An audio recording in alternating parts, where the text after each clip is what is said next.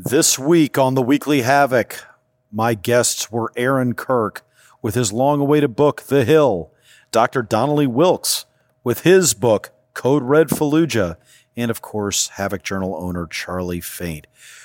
The subject this week, because of who our guests were, what they had written about, what they had seen, was how do you think about death?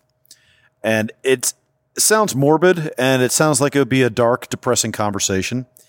And it was dark. It was not as depressing as it could have been.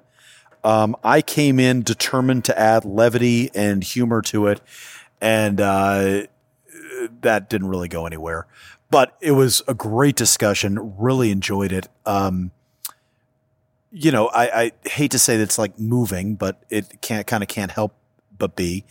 I think the specific angle that we really wanted to talk about when we talk about death was mortality, and what your own sense of your mortality and all that before you enter the service, during your time in the military, especially on deployment, and then after, and how that conception changes based off what you've seen, what you've experienced, and all that.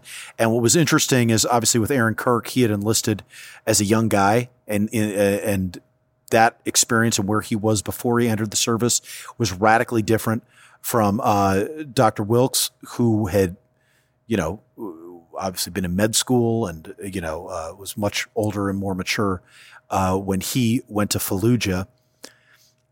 And it was a great discussion. I don't know. We had a really good time. We don't get too pompous with the philosophizing, which is to say we didn't get pompous at all. Anytime you talk about kind of these big concepts, there's always that potential, but we steered clear of that. And I thought it was just a really good, heartfelt talk about what it means to see life and death issues played out in front of you and the lessons you take from that and how you apply them in your own life. I think you guys are really going to enjoy it. I think this episode may even have the most value to civilians that never served or don't even know somebody necessarily in the military. I think all of our guests did a great job of trying to bridge that experiential gap between the military and civilian communities. But anyway, I think you guys are going to enjoy it, and I think I'm excited for you guys to listen to it. And as always, I can't wait to hear some of the feedback. I'm Christopher Paul Meyer, and this is the Weekly Havoc.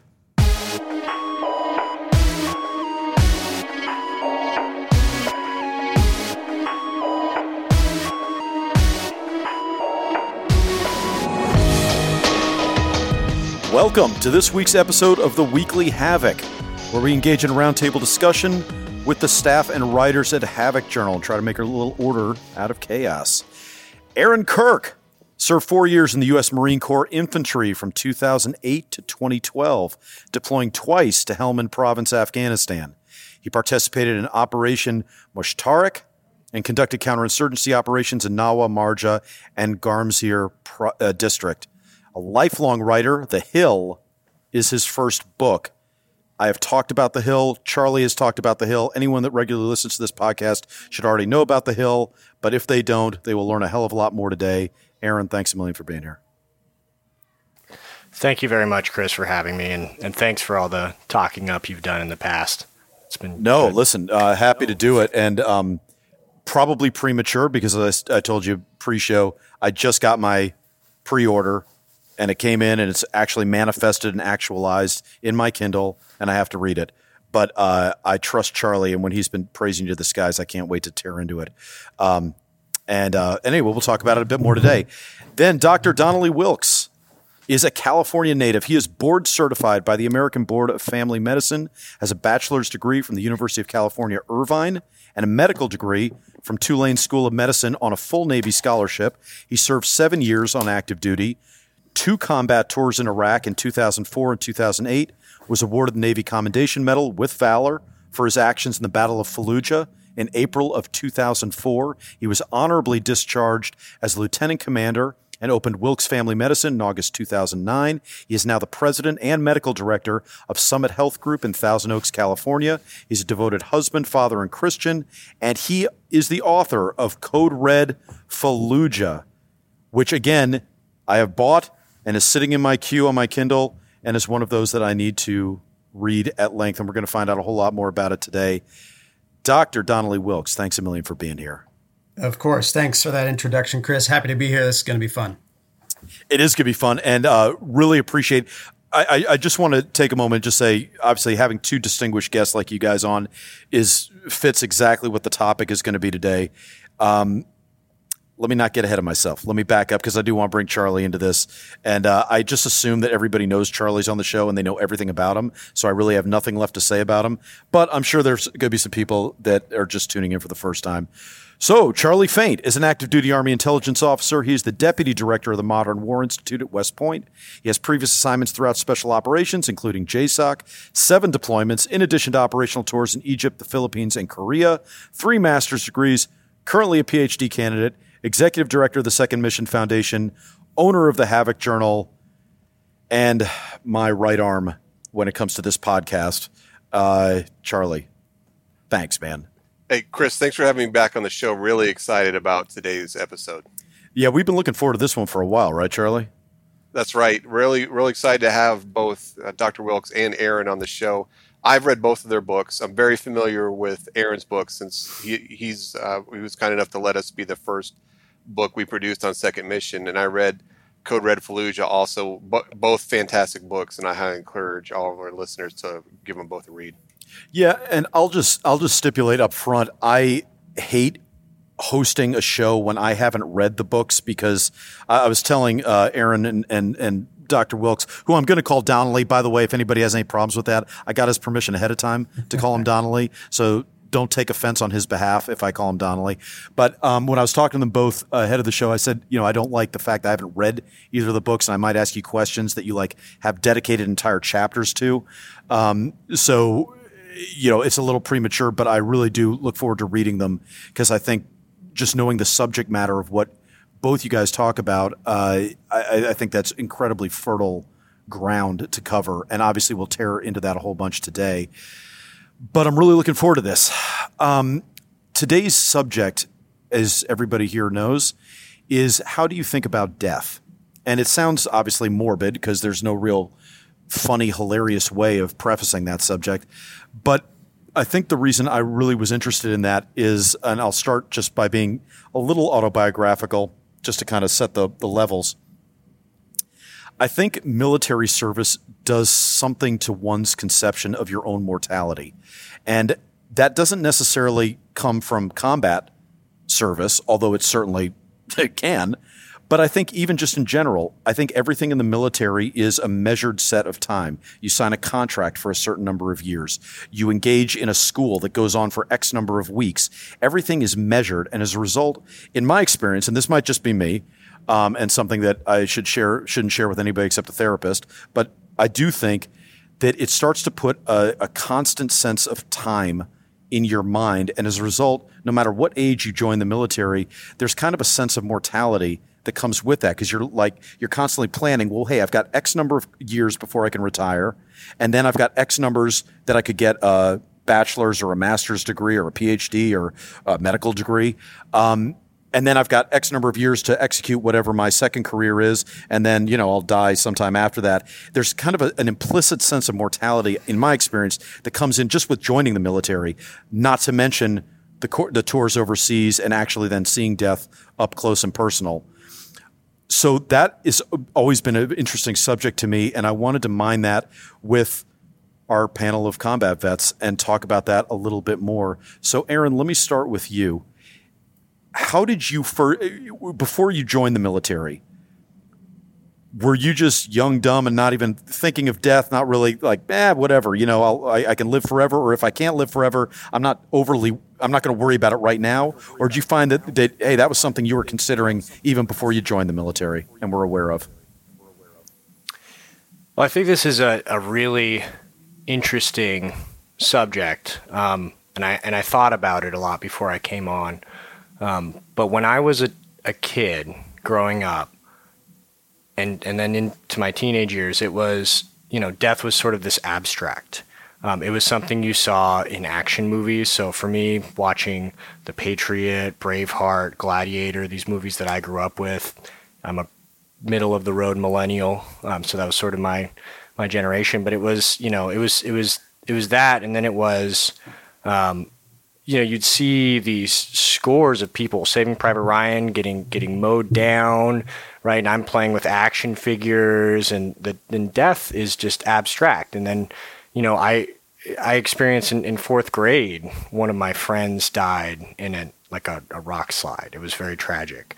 And that was sort of my first sort of confrontation with actual death. But even that didn't make it seem as concrete as maybe it did later. So I spent basically, and I imagine most people do this, most kids do this, but I spent a long time from when I was a kid to a teenager all the way up to joining the Marine Corps with this concept of death as a very abstract. It wasn't real. Didn't really hit me. I was fortunate, other than that in fourth grade, to not have any close family members pass away. I know that's not the case for everybody, but it's an interesting subject, and it's definitely changed from when I was a teenager to then when I went into the Marine Corps. So Donnelly, before I shift to you, let me just follow up with one more, Aaron.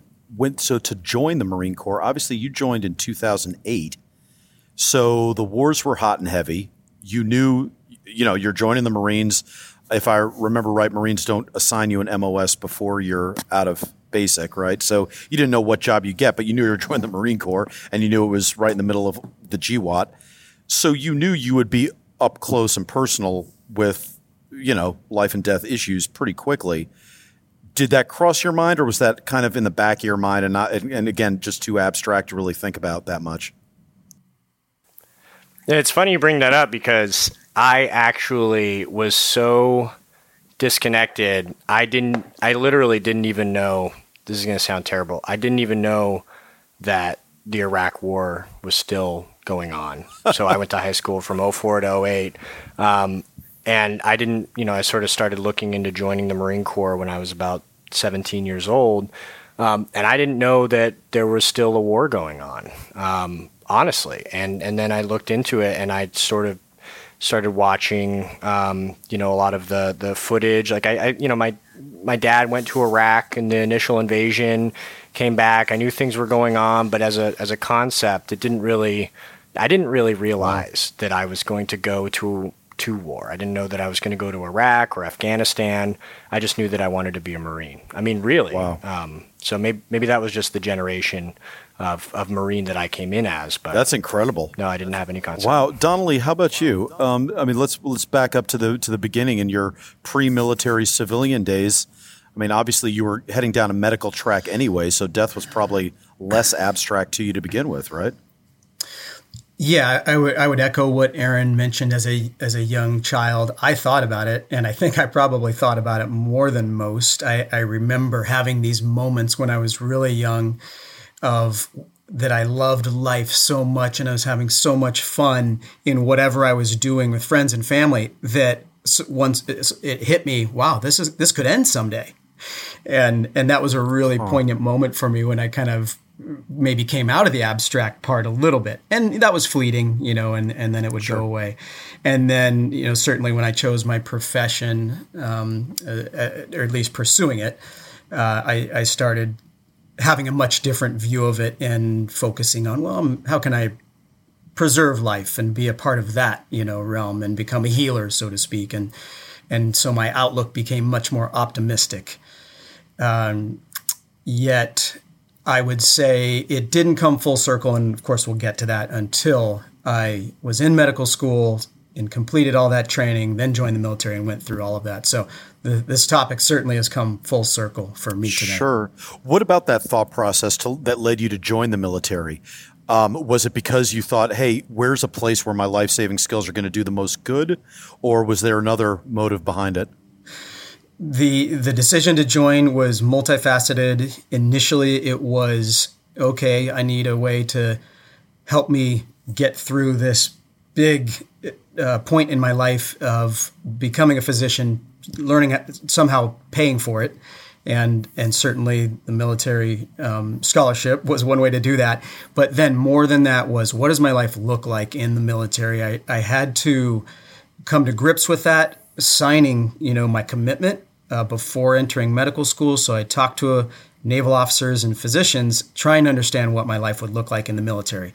Did that to the best of my ability. And then at some point I said, yep, that's for me. And I signed on the dotted line. And then, of course, everything changed rapidly for me because my 4th year in med school is when the Twin Towers came down.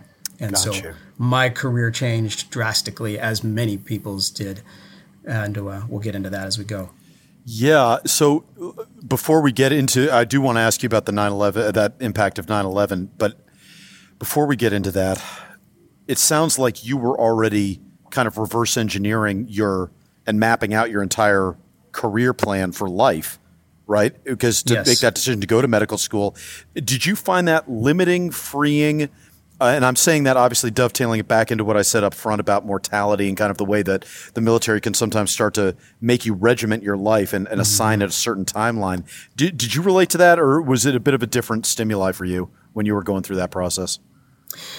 And you're referring to deciding to go in the military. Deciding to go in the military and then knowing, hey, I'm going to dedicate X number of years to the military, and then thinking in the back of your mind, at least, there might be a civilian career for me after that, and how many years is that going to lead to? And kind of mapping out your life a lot way up front. Yes, you're right. That was one of the tougher decisions, is understanding that I was defining my path in a number of ways. By choosing to join, I knew that I would spend a minimum of 7 years on active duty.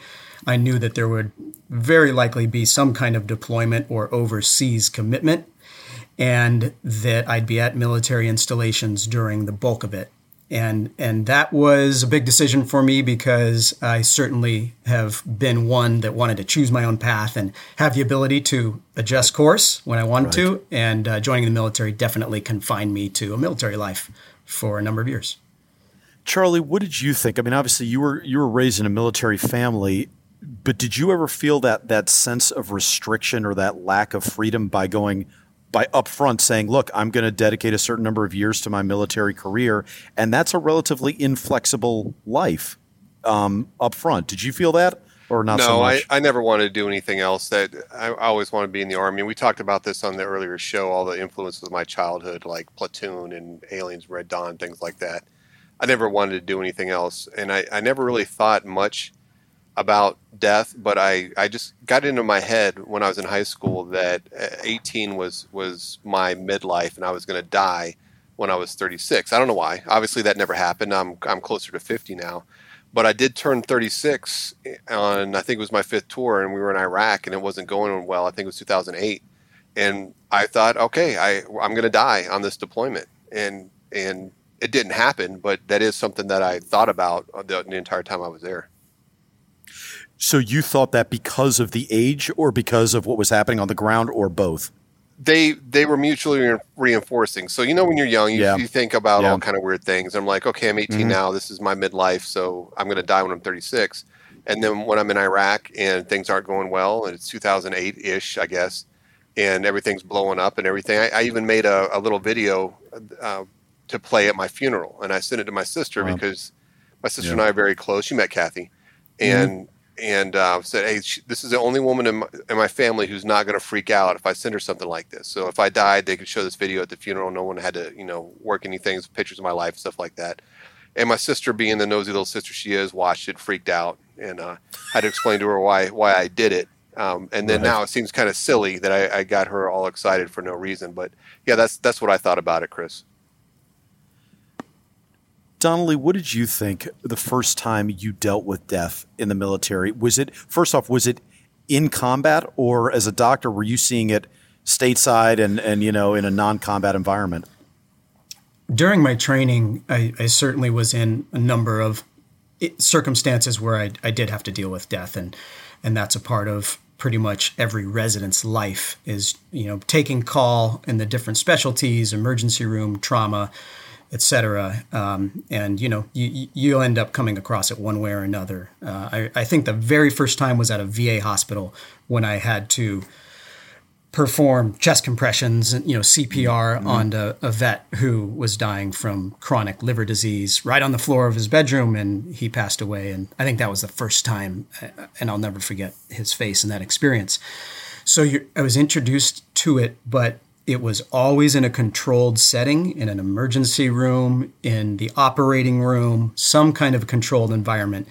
And when I joined the military, all of my field training, my combat casualty care courses, the time I spent in Texas, at the trauma center at USC, was all designed to help me understand what it's like to manage and deal with battlefield trauma and then death in an uncontrolled setting. And that's the part that all the training in the world could not have prepared me for when I ended up in Fallujah. Why? Why was it? I mean, obviously, the inherent trauma of just being in a combat setting is implicit.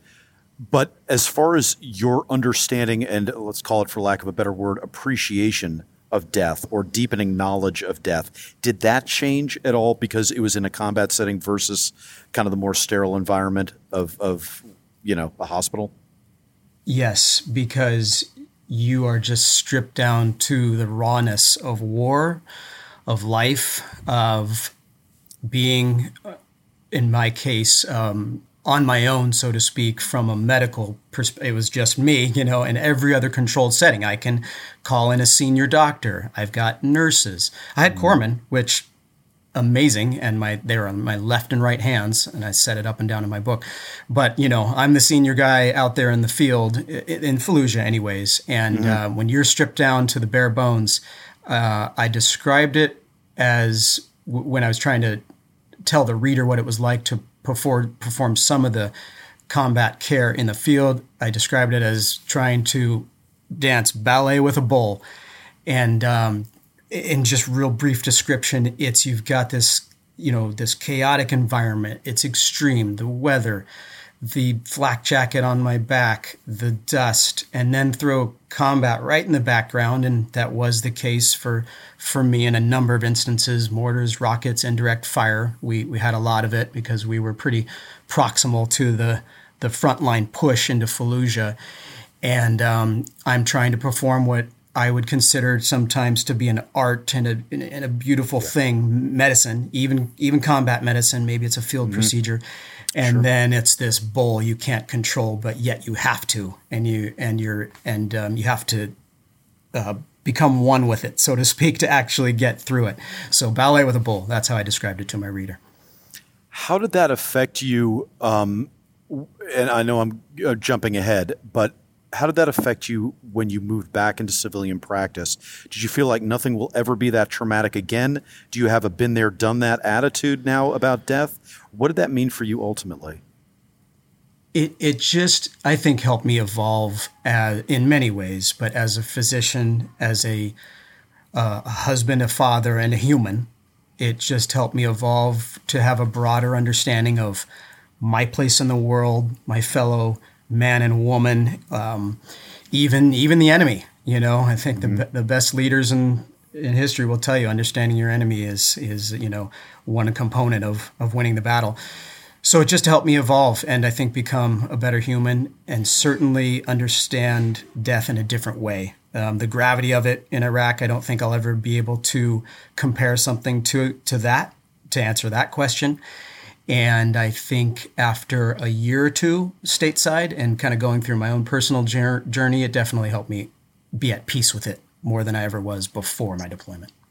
Interesting. So, Aaron, when you first saw it, was it a kind of a blast of cold water to the face? Was it a shock of just that sense that obviously you'd gone through boot camp, you'd gone through SOI, you were used to kind of being, a hoorah Marine, but now suddenly you have the rawness of combat around you. How did you first react to that and to actually seeing real world consequences of it?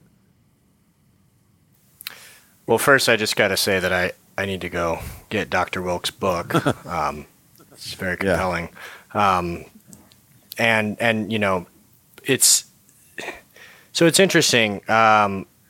As a young Marine, I think on my first deployment, so it was far more about the threat of death and injury from the IEDs than it was about, because in Helmand Province in Afghanistan at the time, both of my deployments, really, I mean, we had very good, like the Golden Hour, the medevac, and it was sort of a lot of those injuries, folks ended up getting saved, which is amazing. Sure. But it was more the constant sort of threat that something could happen walking around all the time, every single day. The unpredictability. Absolutely. My first deployment, I didn't even really think about it. I mean, I just was it was almost like I was on autopilot. I was just trying to figure out, how to be a Marine at war, how to, be part of this squad, how to do things like do the offensive into Marja and get prepared for that. And it wasn't until my second deployment to Helmand Province, when I was actually in charge, that it sort of started hitting me, like, wow, actually, this is real. Like, this is the second chance to you're going to go to combat again. You have another chance to either make it home or not make it home. And there's also people that you're in charge of that might not make it. And, I'm, thank God, none of the folks from my squad died. And, I didn't, thank God for that. But tell me about the time between the two deployments. How much reflecting did you do, or how much reflecting did you purposely not do? Oh, man, that's a great question. The time between the two deployments was a time of transition. The Marine Corps, there's this thing, the senior boot hierarchy. So, basically most folks in the infantry stay in for about 4 years. And after my first deployment, I mean, it was back-to-back deployments for this battalion, 1st Battalion, 3rd Marines. And so after my first deployments, a lot of those seniors, and a lot of them were senior E3s and E4s, they started leaving. And so other folks started stepping up and being able to be in leadership positions. And there, I don't know if there was so much a reflection. I mean, when you're 20 years old, I mean, how much are you really reflecting on anything? How much are you really thinking about what you just went through, right? And you're just kind of looking forward to the next thing. You're just sort of dreading the next field op. You're just sort of looking forward to the next wing night at the enlisted club on Kaneohe Bay, Hawaii. I would say there was very little reflection now that I think about it. I mean, that's a great question. I just sort of kept moving. I just kept going. I knew that there was going to be a second deployment. Everybody that was in when I was in was doing 2 deployments or 3 deployments. Sometimes they were extending. So there was very little reflection, really. I don't think I had the capacity to reflect. Okay, interesting. I'm not going to speak from any personal experience. I'm going to talk about a friend of mine who was in 2nd Ranger Battalion, and he did 8 years, and he was on that cycle where he was doing 6 months deployed, 6 months back, 6 months deployed, 6 months back. And he said, you're 6 months back, he was finding that he had to live as hard as he could because he knew he was going back for another 6 months very shortly.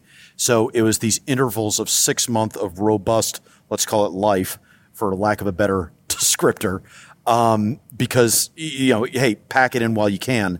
Did you find that, or was that not your experience?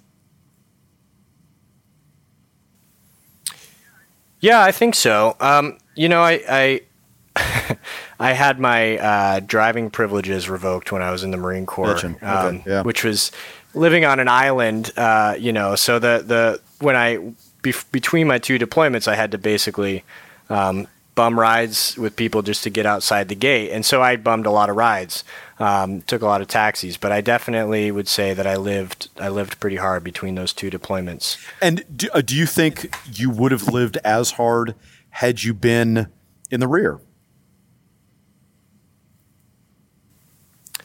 If I hadn't been deploying again, I might have put some thought into what being in the Marine Corps was going to be like longer term, right? It's, it was a grinder. It was really a grinder for those enlisted Marines that were in from about I would say 03 to, probably 2012, 2013, 14, even they were still doing Afghanistan deployments. There was just no future but the next deployment. And then we were all going to get out. Nobody wanted to stay in. And some of the guys who were, although ironically, some of the guys who were most vocal about getting out ended up staying in. Oh, interesting. So, Donnelly, I mean, obviously what I'm hearing, I don't know if anybody else is picking up on this, is the difference between being a young enlisted guy and a more mature officer where you maybe know more or have more life experience going in, so you're more prone to think and analyze, maybe to your detriment, when you're in, for better or for worse. But I'm not sold on that. I'm throwing that out there as a hypothetical, which somebody can refute as they see fit. But what I'm wondering now, Donnelly, is I want to hear about the plane ride home after Fallujah. Was there a big cathartic sigh and deep breath and like, holy shit, I made it? Or was there more of a sense of you're still a little shook up and you can't really think clearly and you're just looking at 50-meter targets and let me just, okay, my next objective is, get my ticket. My next objective is land at Norfolk. My next objective is grab my bags. Or were you able to start reflecting almost immediately? Once we took off from Kuwait, and actually, I'm sorry, it's Al Taqaddum, I was doing the holy shit, I made it for sure, because it took me time, and I'll just backtrack just a touch to reconcile the point in my life that brought me to Fallujah. I'll just be honest. My life was so much different before I entered a line unit. I was in residency at Camp Pendleton, and even though I'm wearing the uniform, I still have a pretty normal life. I go work at a hospital, and then I was plucked from residency, which, by the way, they've changed that rule. Now all physicians, before they can go active duty and serve like I did, they have to complete residency training as a physician. So I had 1 year of training. Any physician will tell you they're a baby doctor at that time. And then within 6 months, I'm in a line unit and we're headed to Fallujah. So it was a whirlwind for me. And I appreciate, Aaron's comments, and I'm sure he probably will get a smile when, I say that it was culture shock for me for a little while, but the Marine Corps officers welcomed me, and it was some of my best friends are still these fellow officers, but I came from a different world, and it took me a little time to adjust. And then next thing you know, we're on a convoy from Kuwait for 3 days, headed into the heart of an ancient land, and Saddam's oil rigs are on fire. And that's when, it came full circle, the gravity that I was in. And I had some tough conversations with God as soon as the mortars started dropping. The third night we're there, hitting close enough to rattle my brain. And that's when I first thought that mortar was meant for me. That person out in the desert wanted to kill me. And then Fallujah starts, and that's a whole nother thing. So by the time I got on that plane, I was on cloud nine. I was going home to meet my wife, my future wife, and it was nothing but celebration. That changed, obviously, but I was on cloud nine. I want to ask you, Aaron, about what Donnelly just said. What was it like the first time you realized there was someone out there who was specifically targeting you to kill you? Did that thought ever cross your mind? And if it did, what did that mean? How did you react to that? What did that mean for you? Yeah. So my first deployment, it was not very kinetic except for a 3-week period where we went to Marja and we conducted Operation Moshtarak. And in that, you're part of a company, that did this helicopter assault. We took the 5 points. I shot a couple rockets. I missed one of them. I was very ashamed of that. But it was the kind of the fire that was coming at you and what was going on. It was nonspecific, right? So I didn't feel like it was really directed at me. I felt like it was sort of, we're this group and we're fighting this other group. And I didn't really see much of the enemy because the distances were so far. And so my second deployment, we get out into Garmsur district and we occupy this 10-man patrol base, 5 Afghan National Army, 10 of us, an interpreter and a dog. And I know when I go out and I patrol these 6 villages that if I find an IED, it's there because somebody's watching us and because they're trying to hit my patrol. And so we're doing foot patrols, and so we do. And we're not finding hundreds of IEDs, but we're finding the few that we find, the ones that we do find, and the ones that we worry about stepping on, and the ones that we worry about finding, they're there specifically for us. I could tell you that there were a couple of days where we had a patrol the day before or the week before or a few days before, and then when we came back, we found an IED on the place or right next to the place where we walked. For us, for my 8 guys that were out on that patrol. And that was, I'm not going to lie, that was terrifying. And that was just sort of the experience that a lot of Marines had. I mean, it wasn't unique to me, I think. I think many Marines in Helmand Province experienced that. Oh, of course. And what did that mean for you? I mean, is that something that well, let me put it this way. Have you ever thought about that since? Have you ever thought, there was me before I first recognized that I was being targeted as an individual and somebody was designating munitions to end my life, and there was me after? Or is this kind of an academic thing that I'm throwing out there?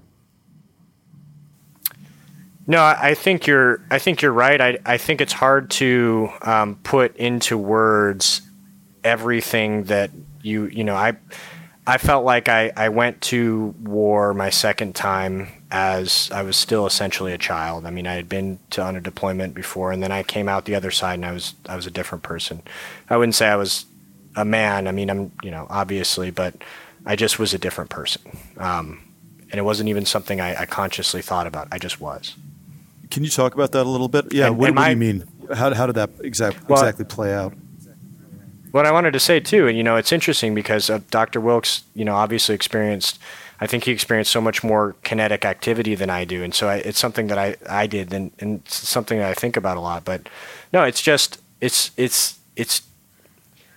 very hard to put into words. When you're out somewhere that's very austere, and you're walking around, and really there's very little in the way of what you're trying to accomplish.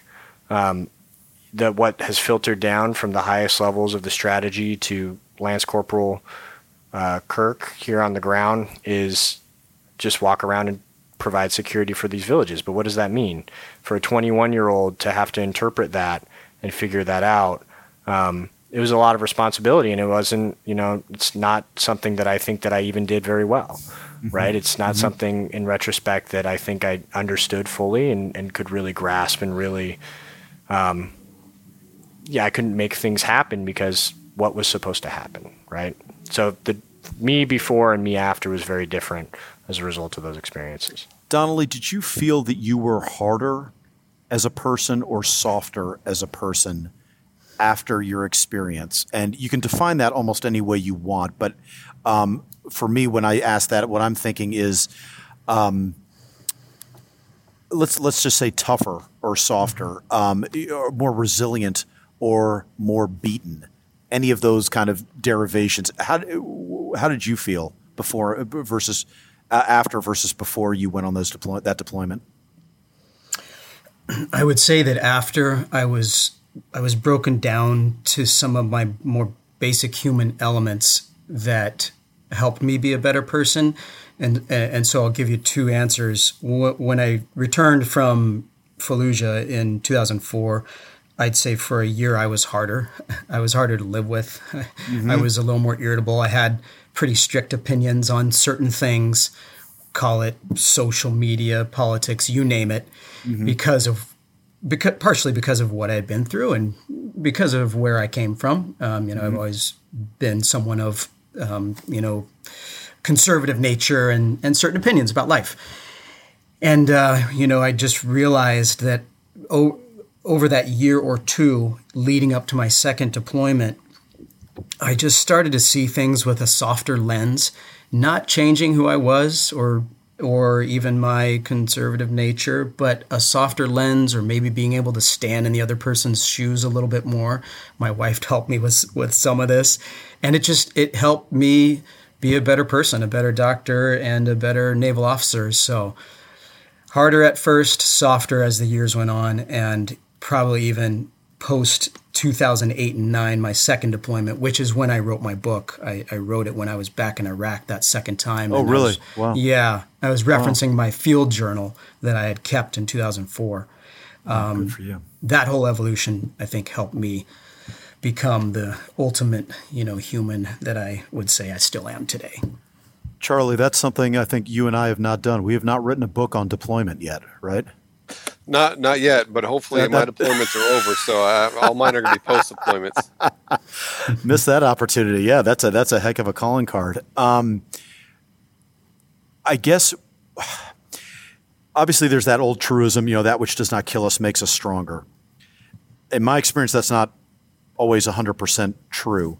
So, Aaron, let me ask you, did you find that you were stronger for this experience, or were there, and I don't want to sound too maudlin about this, but were there wounds that did not heal and you just kind of were like, yeah, that kicked my ass a bunch and I learned a bunch, but I'm not necessarily stronger for that experience? That's a very tough question. I would not be who I am today were it not for the Marine Corps. I think the Marine Corps is an imperfect organization, but I think that it is an organization that can put someone who's 21 years old in charge of some people in combat. And I'm not talking about me, because I am not by any means any sort of an extraordinary Marine. There were Marines that were 21 years old who were leaders who were far better than I was. But it can do that. It can put someone like that in combat. It is the culture of the Marine Corps that allows you to have that person be a fire team leader or a squad leader at 20, 19, 21 years old and have a measure of success. At the same time, it's war. I think going to war as a very young person and coming back, that is going to impact the rest of your life. I didn't have the analytical skills. I didn't have any sort of method of dealing with really what I had just gone through, except for to come back and be like Dr. Wilkes said, a little bit harder. I mean, I was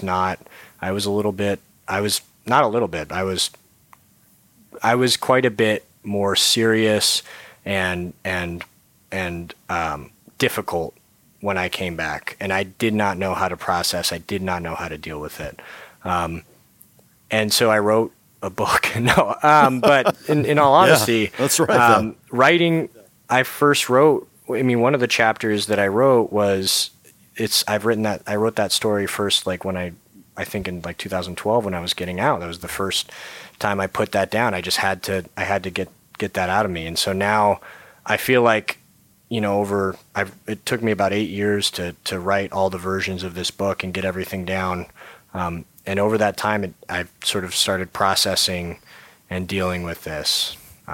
So that's, I would say, does that answer your question? It does. And it actually makes me wonder, circling back to our subject, how do you view your life now? And by that, I really mean the rest of your life.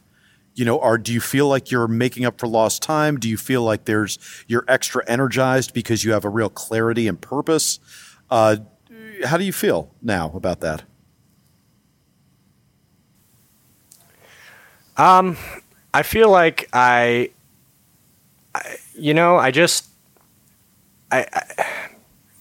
feel like I'm, man, that's a stumper of a question, right? I mean, we've already talked about I'm a completely different person, but even the person that I was right after I got out of the Marine Corps to now is totally different. I'm so much more focused on, I was focused on me for many, many years. And now I try to be focused outward as much as I can, helping people, being with my family.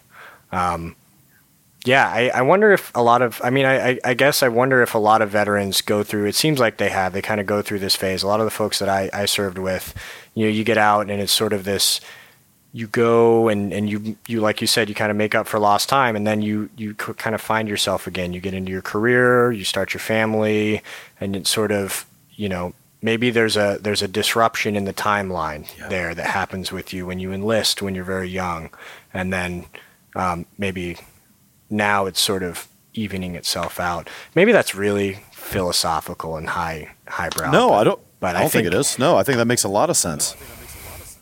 Yeah. So I just feel go ahead. more grounded now. No, sorry. I was just saying I just feel a lot more grounded and focused on other people and trying to help people now than I used to. Donnelly, for you, obviously you've had time to reflect. You've had time to move on, develop businesses and all that. I guess I'll just ask the same question. I'm asking it because it's easier for me to ask it than for me to answer it. So let me just say right now, I'm pimping you guys out on these answers and putting you guys on the spot. But how do you feel? Do you feel like there was a certain energy, that certain drive to make up for lost time or capitalize on your experiences because, hey, that was lightning in a bottle and I got to make sense of that to move forward? How do you interpret all that? I would describe how I feel now and the evolution post-deployment as coming to peace with the parts of my life that I can't control. And I say that because I've always been this person driven and very focused on A is going to lead to B. I'm going to mount that hill, get good at my SATs, then I'm into my biology degree at UC Irvine. Got to perform well, and then I'm taking the MCATs and getting into med school, and that's going to lead to my residency. Right. And so very linear, and wanting to and loving that control, thriving on it, and making those achievements. Well, 9/11 and my deployments and my military life threw a wrench in all that. You know, there's just many things that were out of my control, and I wasn't okay with that at first. And I even, had some real tough conversations with God, why me, so to speak? And my gosh, why am I involved in so much death and turmoil here? Even though I signed up for the military, this isn't what I expected. I was supposed to be on a ship out in a Pacific tour. Yeah. And next thing you know, I'm in the Marine Corps, with the Marines, which turned out to be one of the best things that could have happened to me. And so ultimately, I had to make peace with that's where God wanted me. That's my faith. That's how I made peace with it. That's where I was needed. And like it or not, I'm here. So, suck it up, Buttercup. That's is how I finally reconciled with it. And that helped me release some of the weight on my shoulder, some of the threads I was trying to hang on to control my own life. And when I returned, I just rode that wave of being at peace with the things that I can't control. And I found that helped me be more successful and more happy as the years went on. I'm going to ask a question that is that I'd much rather ask than answer. Let me say that up front. But I don't think we should end this subject without talking a little bit about the need and the necessity to move forward with life even after experiencing death and experiencing death sometimes of people we know.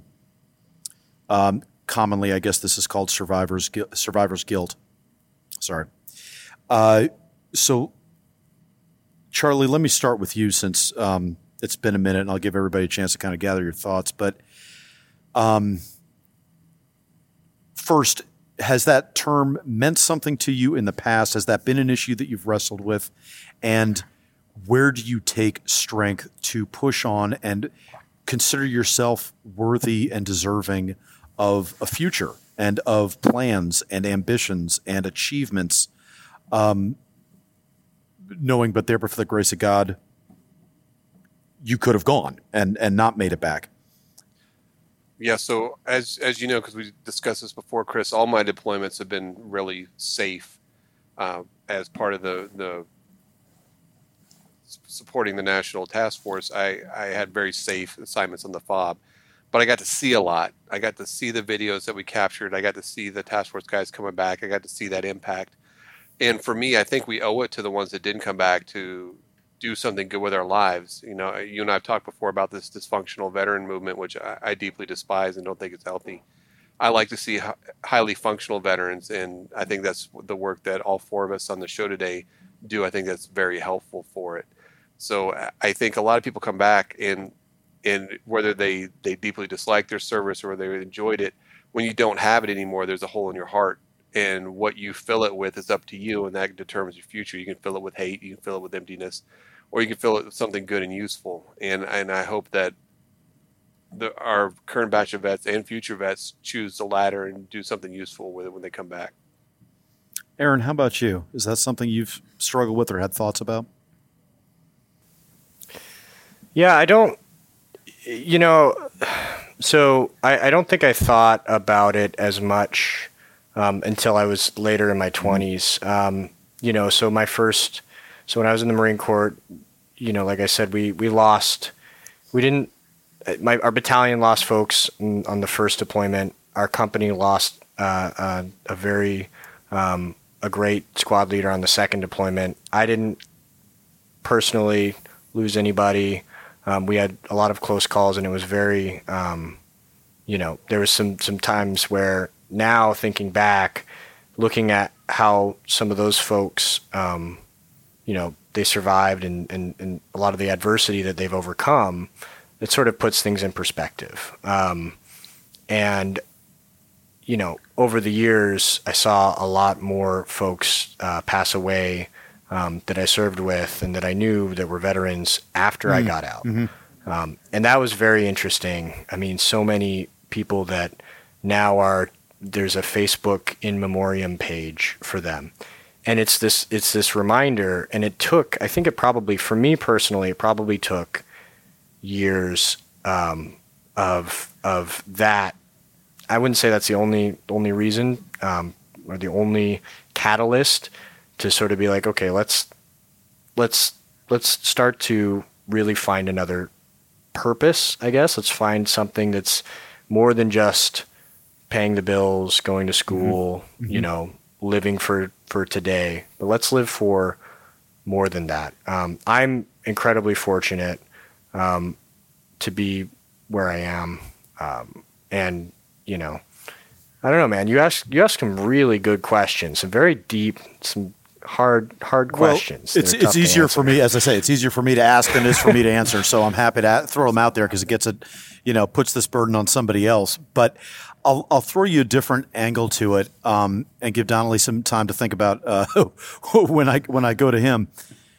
Where does the deployment, or when you think about your entire life in the future, what kind of life you build and the kind of life you're developing, where do you envision your deployment and your deployed experiences stacking up in your list of accomplishments? Is it something that you think, look, I that will always be at the core of everything I ever do? Are there more aspects to it that you want to explore and develop? Are you like, look, I want that to be the first stepping stone on a 8-part, ladder of success that I've already mapped out and I'm aiming for? Where do you want that to play a role in your life? How do you want that to play a role for the rest of your life? Yeah, man, I don't want it to be, I don't want to think about it most of the time. I just want it to be, it doesn't define me.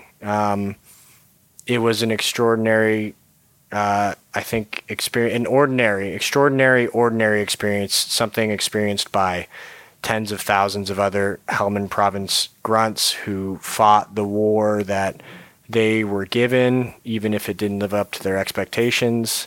And I wrote that in the book, by the way. It's a good line. And so no, but I mean, really, it's something that kind of encapsulates it. It's we all went to this war, and then and we came back, and now it's just a part of me, and it's in my past.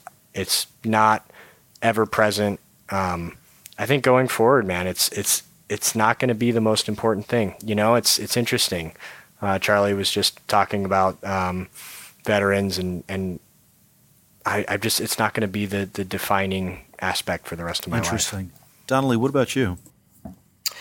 I would echo that. It will certainly always be among the top experiences in my life that has molded me. It would be impossible to say otherwise. And I feel very fortunate that it's been a positive experience for me and something that I've been able to build on in a positive way, because I know that's not the case for every person out there. And, maybe if I was injured or I failed to perform my medical duties to my satisfaction, maybe I'd struggle with it a lot more than I do. But Right. That wasn't the case. And I feel very fortunate for that.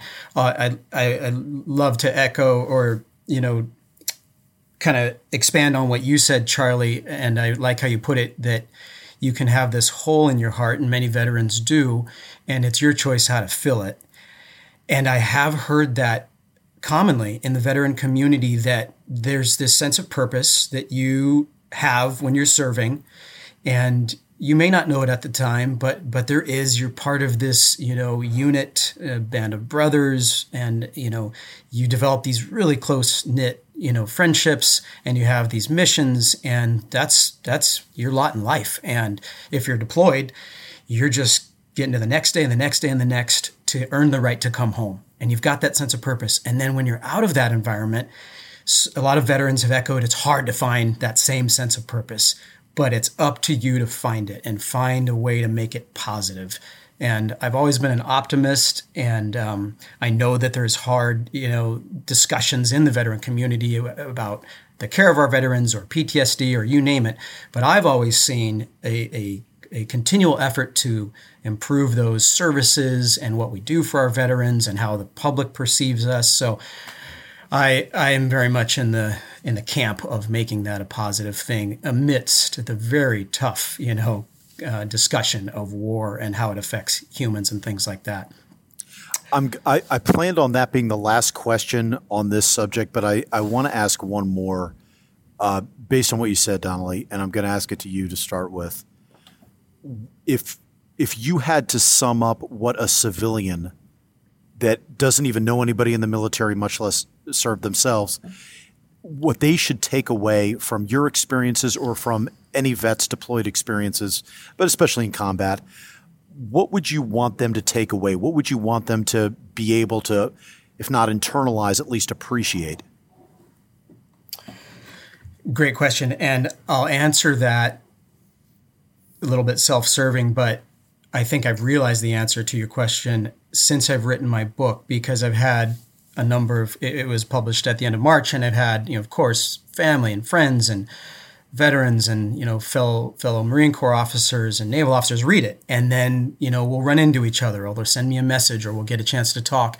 And even some of the closest people to me in the civilian community have said, wow, I've known you for so many years, but I didn't know this. And you never told me that, and how come, maybe you never talked about that. And, that's been very profound for me, because sometimes I didn't even realize it. It's because I think a lot of veterans will tell you that you can't ever fully sit down and just have a conversation and explain what you went through. And maybe you don't even want to, but it's part of you. It's part of who you are.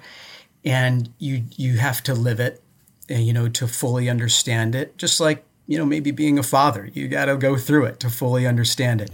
So writing the book for me helped me expand on these parts of my life and those feelings, and being very vulnerable, when you write is part of making it real and making it good. So I was able to do that, and that was very helpful for me. And then to answer your question on what I want them to know about me, or takeaway, what should their takeaway be? Yeah.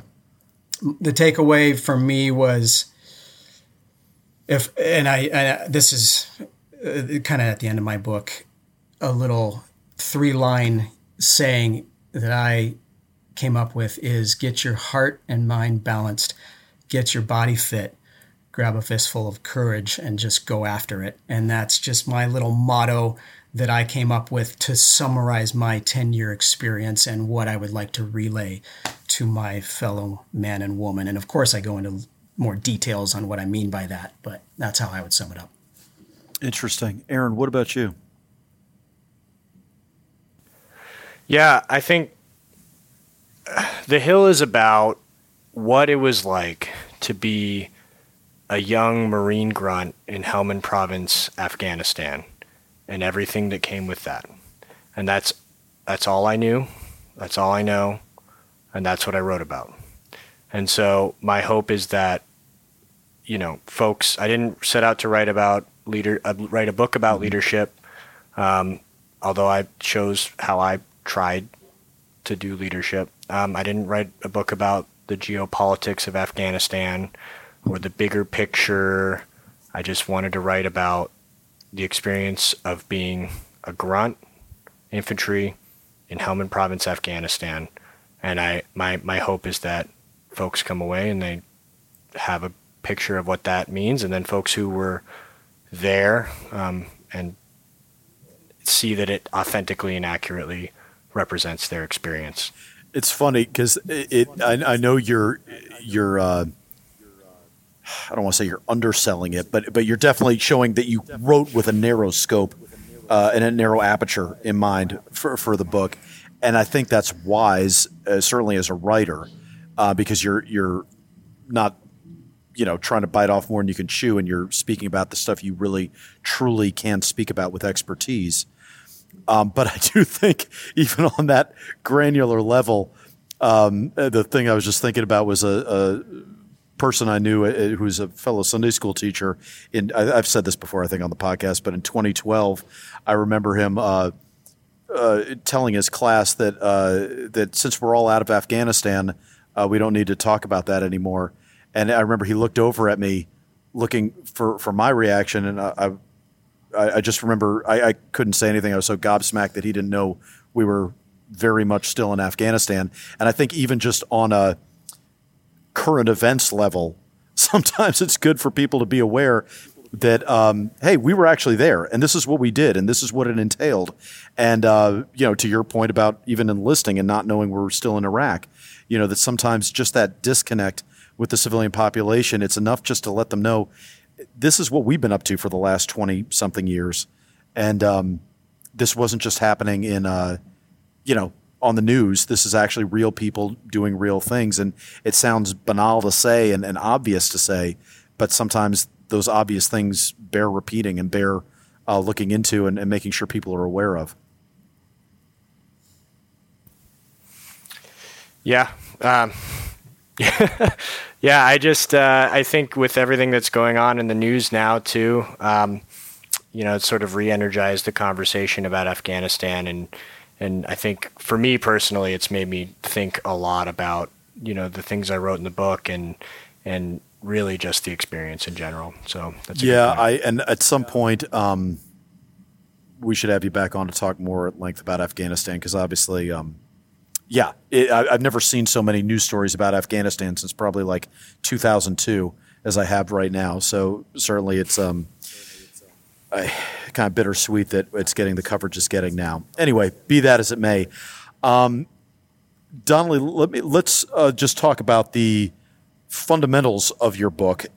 So tell people first off, what was the origin story of your inspiration to just write it? Obviously, you'd had the experiences.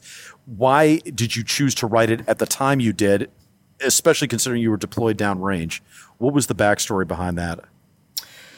When I went back to Iraq in 2008 with the Marines again, and I found myself out in the remote outskirts of Iraq. It was Al-Qaim, border of Iraq and Syria, and kind of resurfaced a lot of memories and experiences from that first deployment. I won't lie, I was dreading it a little bit, but I got my moto and knew I had to go through it again. And this time I was married, and so I had some defined goals getting back to see my wife. And so killing the time of deployment is some of the toughest time, even amidst the, duties and, lots of action. There's a lot of downtime. So I just kind of was inspired to pick up and start writing. And in short order, I said, well, why don't I just kind of try to make this a memoir? And that's what I did. And I wrote the bones of Code Red Fallujah on that second deployment. And it helped me get through, for sure. It was cathartic. And then to further answer your question, as the years went on, and it became clear that the Battle of Fallujah was a big event. There was two of them, of course. Right. I was at the first one, and It was the premier, most violent event of the 10-year Iraq War. And for military medicine, it was pretty unique. There was just a handful of us that were that close to the front lines, and I just happened to be there. My battalion was one of two in the initial assault into Fallujah, and I happened to be one of two battalion surgeons, and there I am. And obviously, the bulk of the book is going through the emotions and the events and just what happened. And the years pass, and I knew it was a unique story, and I felt that it was important to tell it, and that I had been blessed enough to come through it, and have a message to share with everybody else. Did you feel an extra obligation to write it, being that you were one of two surgeons forward deployed in that initial invasion, or was it really just you personally wanted to tell this story? It was a little bit of both. Initially, writing it was for me. It was and I put it down for years when I came home. There was no plans to do anything, but I did feel an obligation as the years went on to pick it up and say, I'd love to talk to other people, because people would ask me and they expressed a lot of interest, and they were very shocked, because I think most people might see a physician as a career of opportunity, and maybe even one of privilege, and that's okay. There's some stigma about it, but I wanted to let people know that there's so many young professionals out there, not just in medicine, but who choose to serve in the military, in the medical corps, or as a lawyer. One of my best friends was our battalion lawyer. All kinds of jobs, and sorry, just to interrupt for one second. Can I just say, personally, as a former enlisted guy, I never had a problem with a physician that was elite. I think there's a good place for elitism, and being in doctors in the medical field, that's one of them. So let me just throw that out there for those that might be tempted to make this into a class thing. I think that's absolutely a place where you want the best of the best with all the privilege, education, and training that they can possibly have. Let me just throw that out there.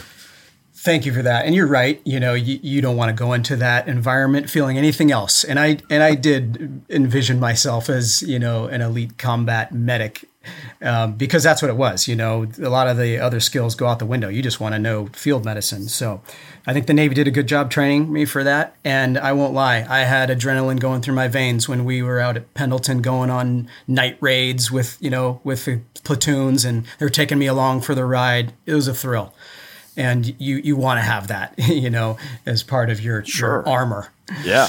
I got off track on the question. No, you're good. So basically, so that was the sense of obligation that you had in writing the book, right?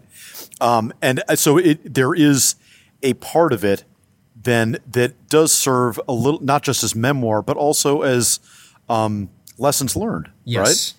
Yes. And, it was a unique experience. I do admit some of it's hard to put all this in a book and throw it out to the public, because it can sound self-serving. And I definitely love the humility involved in the best leaders and the best professions in the world. I think there's an element of humility, yet there are these young professionals, and, it's kind of like Top Gun. The United States and the American military is the best at training these young professionals, put them into impossible situations, and they perform. And I love that part of our history, and I got to be part of it. I wanted to tell about it. Aaron, let me segue to The Hill then. And I'm going to start, rather than asking you how you got about to writing it, let me start just by picking up what Donnelly just threw out about the humility. Was there ever a part of you that was like, I'm not the guy that should be writing about this, or was there a part of you that, that I know the feeling, and I'm being autobiographical. I'm asking this for a very self-serving reason. I think anytime a vet starts to do something to stick their head above the crowd, everyone in the military kind of looks and like, well, who the hell are you to do this? Who the hell are you to say about this? Was there ever a sense about that for you, or am I just sharing a little bit of my own neuroses? Yes, absolutely, all the time, still to this day. I still don't understand. There are just days when I'm like, I should not have written this book. Yeah. You know, I'm not the guy. I was just, and then I have conversations with people that I trust and just sort of talk through it and say, if I'm not going to write about it, then who? Right. It's not that there haven't been a large number of books written about Afghanistan.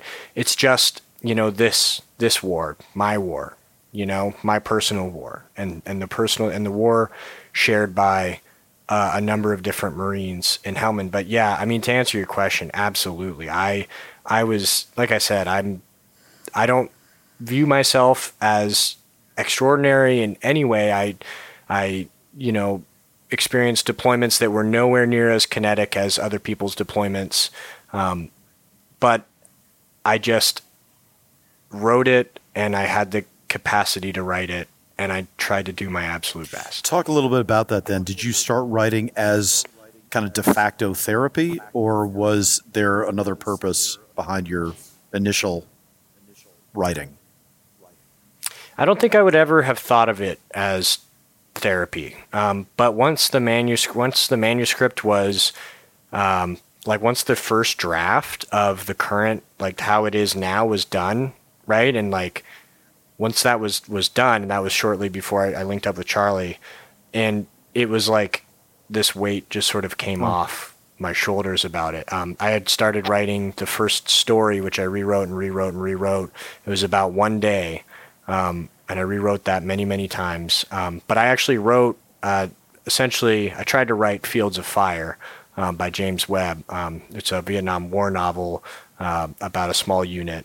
And that was something that I read on my first deployment, and I really related to it. So after my second deployment, I sort of wanted to write a war novel. I wanted to write a classic war novel. And I tried. My skill in writing was not up to it. And I didn't, it was interesting. We're talking about humility.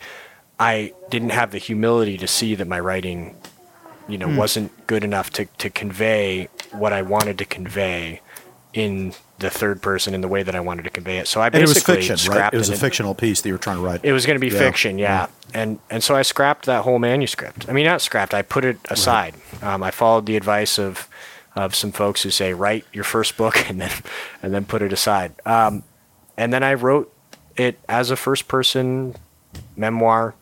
And I finished that in a few months, and it was very quick. Wow. And then I started working on it and editing it. And of course, that was not the end of things, but yeah, that was the process. Are there going to be more books, Aaron? God willing, hopefully. Nonfiction, fiction? I think I'm going to try fiction. Good for you. Wow. Yeah. All right. Diving back into the deep end. All right. Good deal. Yeah. Donnelly, what about you? On a second book? Yeah. I won't say no, but I would say I'm just kind of seeing where this ride takes me, and enjoying it. It took many years, like Aaron, to get the final product completed, and it was a lot of work outside my normal job. My wife was very patient, but it's paid off,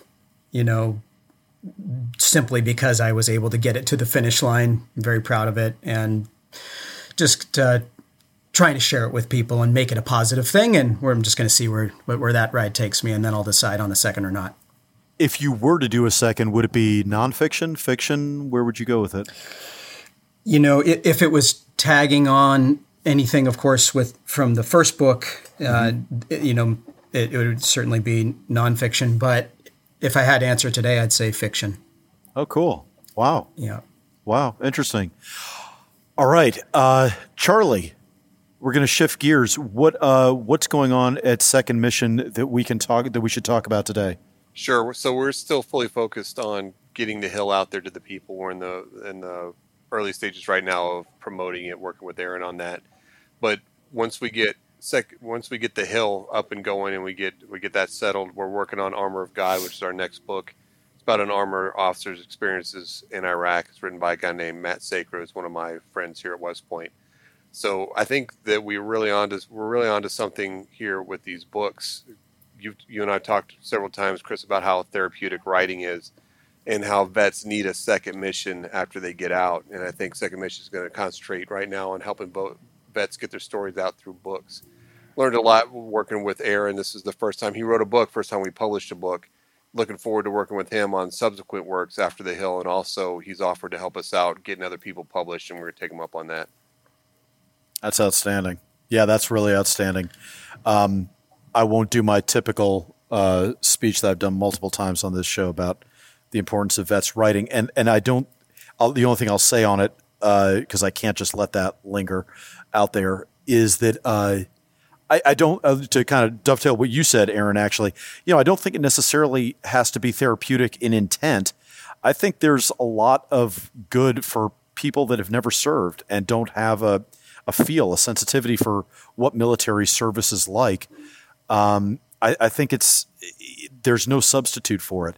It's your own words. It's your own unfiltered mainline of emotion, of experience, of accumulated wisdom and all that. And it's the best way to get that out. And I do think there's a degree of public service just in sharing personal stories like that. So anyway, that's my little soapbox speech. Aaron, Charlie, and of course, Dr. Donnelly Wilkes, who was gracious enough to allow me to call him Donnelly the whole time. Thank you guys for being here. Really appreciate it, guys. A lot of fun, you guys. Thanks for having me. Thanks, Chris and Aaron and Donnelly. That great show. Thanks for being on today. You bet. So thank you for having me. Of course. And to everyone else listening, if you haven't already subscribed, please do. If you have any feedback, questions, comments, snide remarks, leave them all. And if you could attach your comments to a 5-star review, especially if you're on iTunes, that would be dynamite. We will have show notes. I'm not sure we'll have a ton of them. We will certainly have links to Code Red Fallujah and to The Hill and to Second Mission. And off the top of my head, I can't remember if we really will need too many other notes. But anyway, whatever we need, we will have at theweeklyhavoc.podbean.com or in my accompanying article at Havoc Journal or wherever you're currently listening to this podcast. We'll also have alibis for anything I misstated, anything that needs more context, anything that I woke up at 2 a.m. and was like, why did I say it like that? I should have said it like this. Maybe right now, the one alibi that's coming to mind I might put out there is that I really need to stop drinking Dunkin' Donuts cold brew right before I do the show because my brain goes into 6th gear and I really don't have that many gears in my brain. But anyway, we'll see if that actually makes it into a formal written alibi. That is also applicable to our guests. If our guests have any brain farts that they want to clear up or anything they need to CYA, they can also submit show alibis, although generally nobody takes me up on that because I'm the only one that really tends to misstate things in a way that needs to be rectified in writing. As always, thanks to our producer, Mike Neal. I'm Christopher Paul Meyer. My thanks again to Dr. Donnelly Wilkes, Aaron Kirk, and Charlie Faint. And we'll keep trying to make order out of chaos when we see you next time for the Weekly Havoc.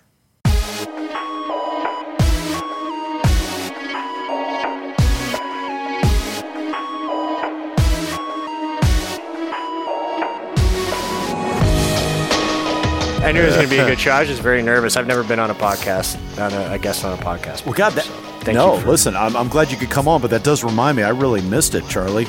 I needed to make a bigger deal of that up front. Aaron's the first Marine I think we've had on the show. So I was wondering about this. Is this our first multi-service show? Because you got you and me in the Army, you got a Marine, and you got a naval officer. Donnelly's the first. Is he the first Navy guy? Oh, that's right, because we were going to have a SEAL on, and we didn't. Yeah, I think he's the first. Right? I think he is. Wow, you guys are breaking all kinds of barriers today. Boy, I needed to plug that a lot more at the top of the show. Jeez, I really missed that. Okay, well, I guess we'll just have to have him back, and we need to find someone in the Air Force that's brave enough to go on the show at the same time. Well, I think that defies the very mission of the Air Force, doesn't it? Just kidding. Please send your hate mail to Charlie Faint. Thank you. Well, if you want to complete the circle, you got to do Coast Guard, too. Oh, and the Space Force. But I don't even know anybody in the Space Force. So tell me about the first time that your Control F didn't work. What was that like for you? No, I'm just kidding.